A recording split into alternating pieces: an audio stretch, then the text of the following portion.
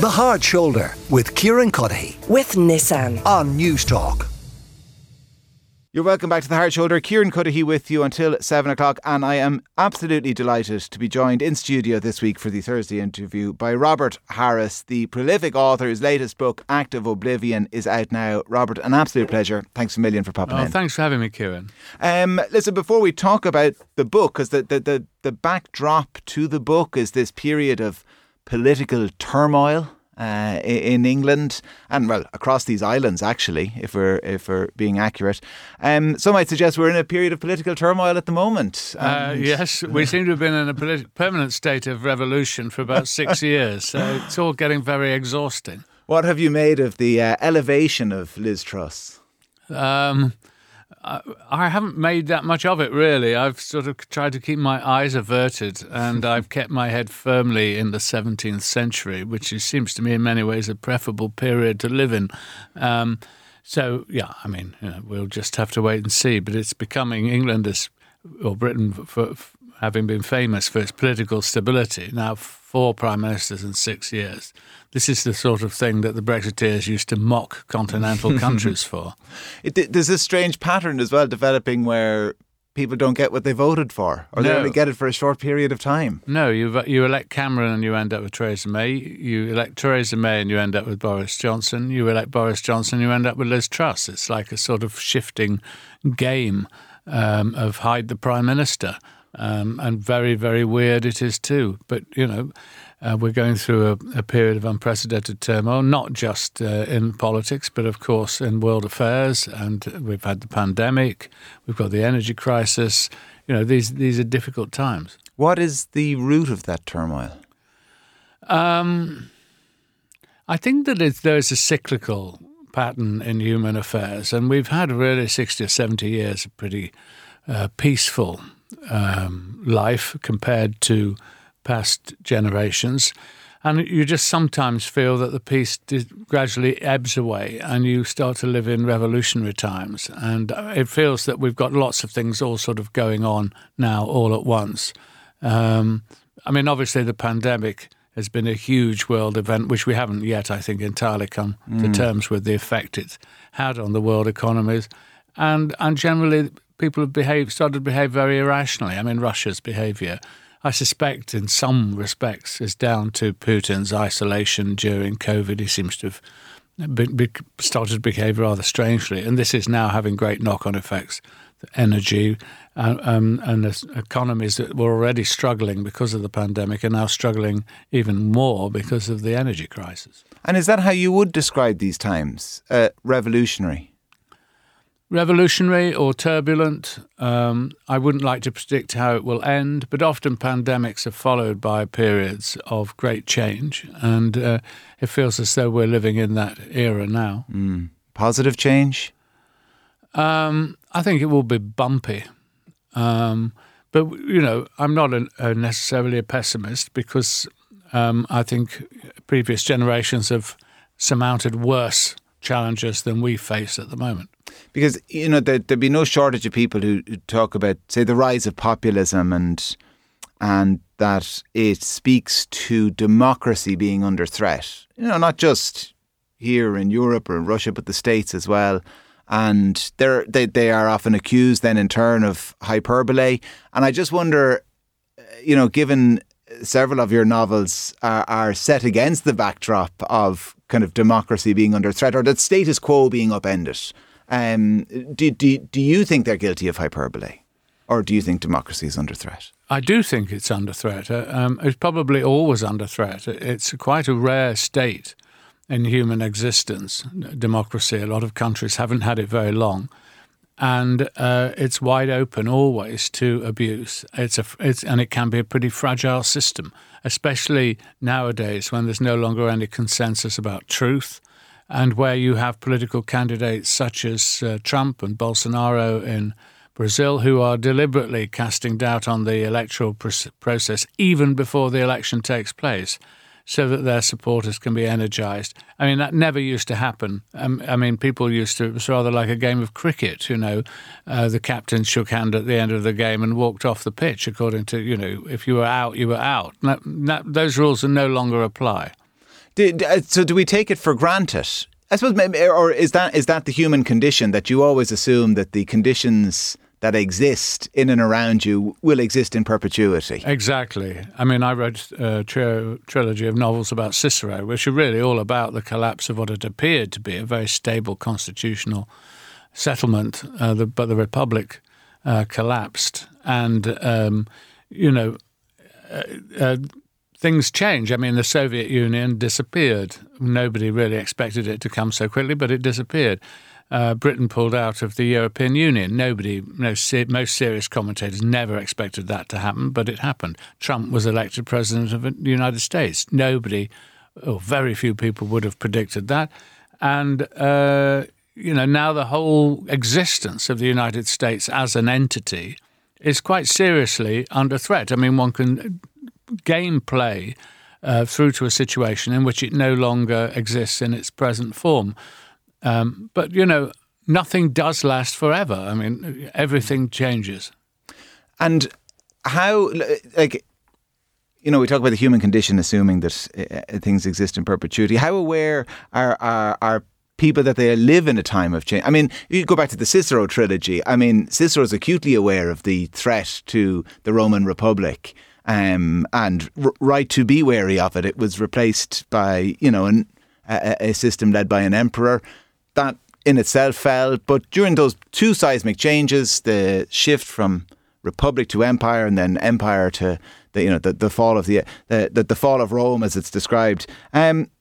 The ordinary peasant farmer in and around Rome mightn't have noticed a huge amount of difference. Or if you talk to them, when did the Roman Empire collapse? They would say, well, has it collapsed? Yeah, no, exactly. No, for most people's lives will go on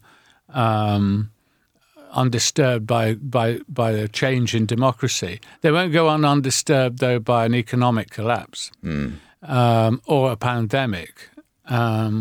Those will reach out and touch everyone.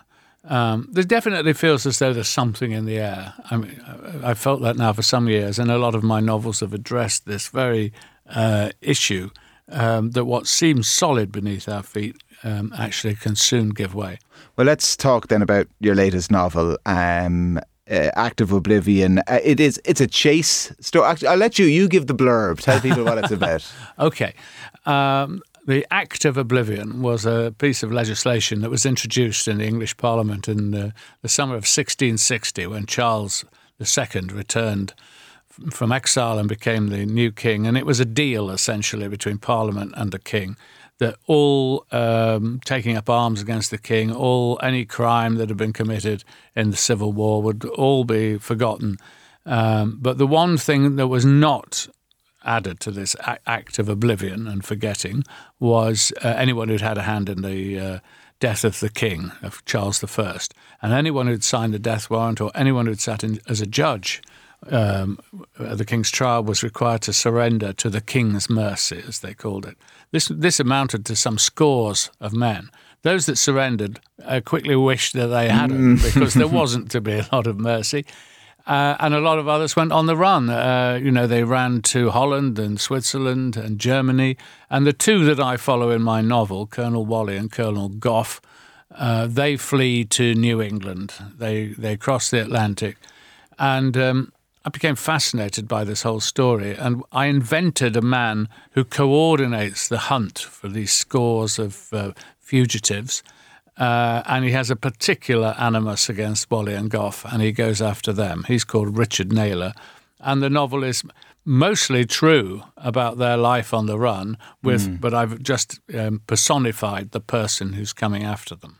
And one of the mechanics in the novel is that Whalley is writing this account, this memoir for his wife, who I think has died, actually. He doesn't know. He's writing this account for her of his time fighting with Cromwell and those final days and leading up to the trial. And is that's your way of telling the chase story, but also offering some commentary and insight into this incredible period? I mean, these two guys, father-in-law and son-in-law, Wally, or Whaley, nobody knows quite how to pronounce it. Well, I read it saying Whaley, and it's only in the last couple of moments when you said Wally. Let me tell you, I think you're right, because his coat of arms was 3 spouting whales, which does suggest, unless they went around calling them wolves, that he was actually Whaley, and that would have saved me a lot of misery, because I kept finding myself nearly writing "Where's Wally" in the book. Anyway, Wally is Cromwell's cousin, and they knew one another very well. He commanded a troop of cavalry in Cromwell's regiment, and he also had custody of Charles I when he was captured by the army. So he was perfectly positioned to write a memoir, and a lot of these guys did write memoirs. This is the beginning of that age of book publishing and memoirs, and he had a lot of time on his hands, because he and his son-in-law basically hid out in barns and in attics and cellars, even sometimes out for months at a time in the open. It's a story of survival, really. His son-in-law was quite a different character to him.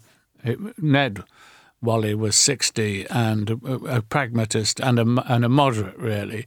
His son-in-law, who was 40, was much more of a firebrand and a millennialist, and he believed that Christ would be coming again to earth, and he had all those beliefs. So they're an odd couple, and they play off one another as they try to survive. The character of Cromwell is I suppose central to all of the events. He's a peripheral character in the sense that he's only referred to by Whaley through this memoir he's writing. He's a fascinating character in and of himself, because he is kind of revered in large parts of the United Kingdom and England. He is reviled on this side of the Irish Sea. Yes, it's a curious fact that the Cromwell statue stands outside the Houses of Parliament in London, which he did more to disrupt and shut down than anyone else. If he didn't like what they were saying, he dissolved Parliament, and at one time he turned it out at the point of a gun. But he was kind of a Republican in the sense the Taliban are. He certainly wanted to. His phrase was, "We shall cut off the king's head with the crown upon it," meaning that we'll not only kill him, we'll kill the institution. It quickly became apparent that the people wouldn't follow a parliamentary committee, that there was no kind of binding loyalty in the state. And he took over as Lord Protector, which was effectively military dictator, and would have accepted the crown. I mean, there was talk of a Cromwell dynasty, and he would be King Oliver. But in the end, the army wouldn't give him that. The army was much more radical. And in the end, when you took this huge personality, whether you loved him or loathed him, no one could doubt that Cromwell was a giant figure. Once he was removed from the scene, the whole thing fell apart. I'm very glad that neither of my men on the run, Wally or Gough, came on the 1649 expedition to Ireland, and indeed Wally opposed it from the start. He's on the record as saying there should not be a punitive attack on the Irish, but nobody took any notice of him. But yeah, no, Cromwell was, I mean, the irony is he seems to have caught malaria in Ireland, which plagued him for the rest of his life and ultimately contributed to his death. So something end, we're all immensely proud of here. In the end, that mosquito got him. The Republic as it exists, it strikes me, and maybe I'm wrong because it's just a period of history that I wasn't necessarily aware of, but I get the sense it doesn't get the attention across the board maybe it deserves. Or certainly, I think just maybe through kind of osmosis, people would know an awful lot more about the Tudor years than they would know about Charles I, Cromwell, Charles II. Yes, definitely. And it is, you're right, it is a curious thing. Of course, there's the romance of the Tudor period, the 6 wives and the entanglement of emotional love and politics. And then Elizabeth is a very striking queen of a figure for modern age, really, this dominant woman. But it is peculiar that the English Revolution, which is what it was, the Republic, which not only changed the islands, the British Isles, as it were, including Ireland, but really ran out across the world, because Britain became, with a huge army, a military power for the first time, with a military dictator. and a big navy and an expansionist project in the Caribbean and across America. This is the start of the modern world, as well as all the scientific developments and so on. You know, you had Newton and so on in London. So it is an incredibly dramatic and important period in world history, and full of drama. And why it's been neglected, I'm not sure. I suspect, having grappled with it myself, it is a very complicated story. And actually, I've been lucky that the chase structure that I have enables me to give the reader a satisfying, I hope, page-turning story, whilst at the same time I can go back and look at what happened before, so I can select it. But to write a from beginning to end Civil War novel would be very hard, and I think is full of religious difficulties, Presbyterians versus Puritans and so on, which a lot of people would find quite hard actually to take. Well, what I found really engaging as well was this vision of the US, as we describe it now, New England at the time. I mean, that was a Puritan society, wasn't it? Very much so. Certainly especially New Haven. Yeah, there's the small towns pushing out across New England, all settled within the last 30 years or so, all named after places in England. That was extraordinary, and actually only really pretty fanatical religious people could have withstood it. Really, I mean, it was a very, very hard life in this abundant but quite hostile wilderness, and that really flavours the book. I mean, they have to trek across New England, and they face lions and bears and wolves, and you're never quite sure whether the Native Americans are going to be friendly or not. I mean, and the book climaxes really with a war with the indigenous Indian population. So it's it's tough, and you can see in that world where modern America comes from. The DNA of America is forged in that religious society. As I was going to ask, if you can draw not necessarily a straight line, but a continuous line from that, Puritan settlement to the religious fervour that's still such a part of the kind of political tapestry there. Yes, definitely. I mean, the craziness that you can't have a drink at 18, you can't drink until you're 21, but you can go and buy an incredibly powerful assault rifle. That sort of, or the Roe v. Wade being overturned and abortion being made much more difficult, just as a time and the rest of the world, including Ireland, is generally making it more available. Or the fact there are still towns in New England that are dry, you can't get a drink.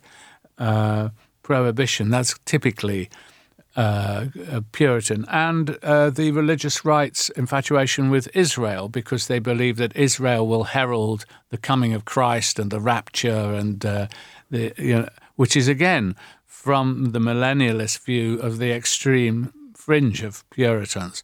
No, you can see it, the importance of religion in American politics and on the Supreme Court, of that fundamentalist kind of Christian religion. That is put there in the 17th century. Well, if you want to understand a bit more about how it was put there, if you want to know a bit more about the Civil War years and the Republic, if you want just a good chase story, which is what this is, Active Oblivion is the name of it. It is out now. Robert Harris, an absolute pleasure. Thanks a million for joining us. Thanks, Kieran. Enjoyed it a lot. The Hard Shoulder with Kieran Cuddihy. With Nissan. Weekdays from 4 on News Talk.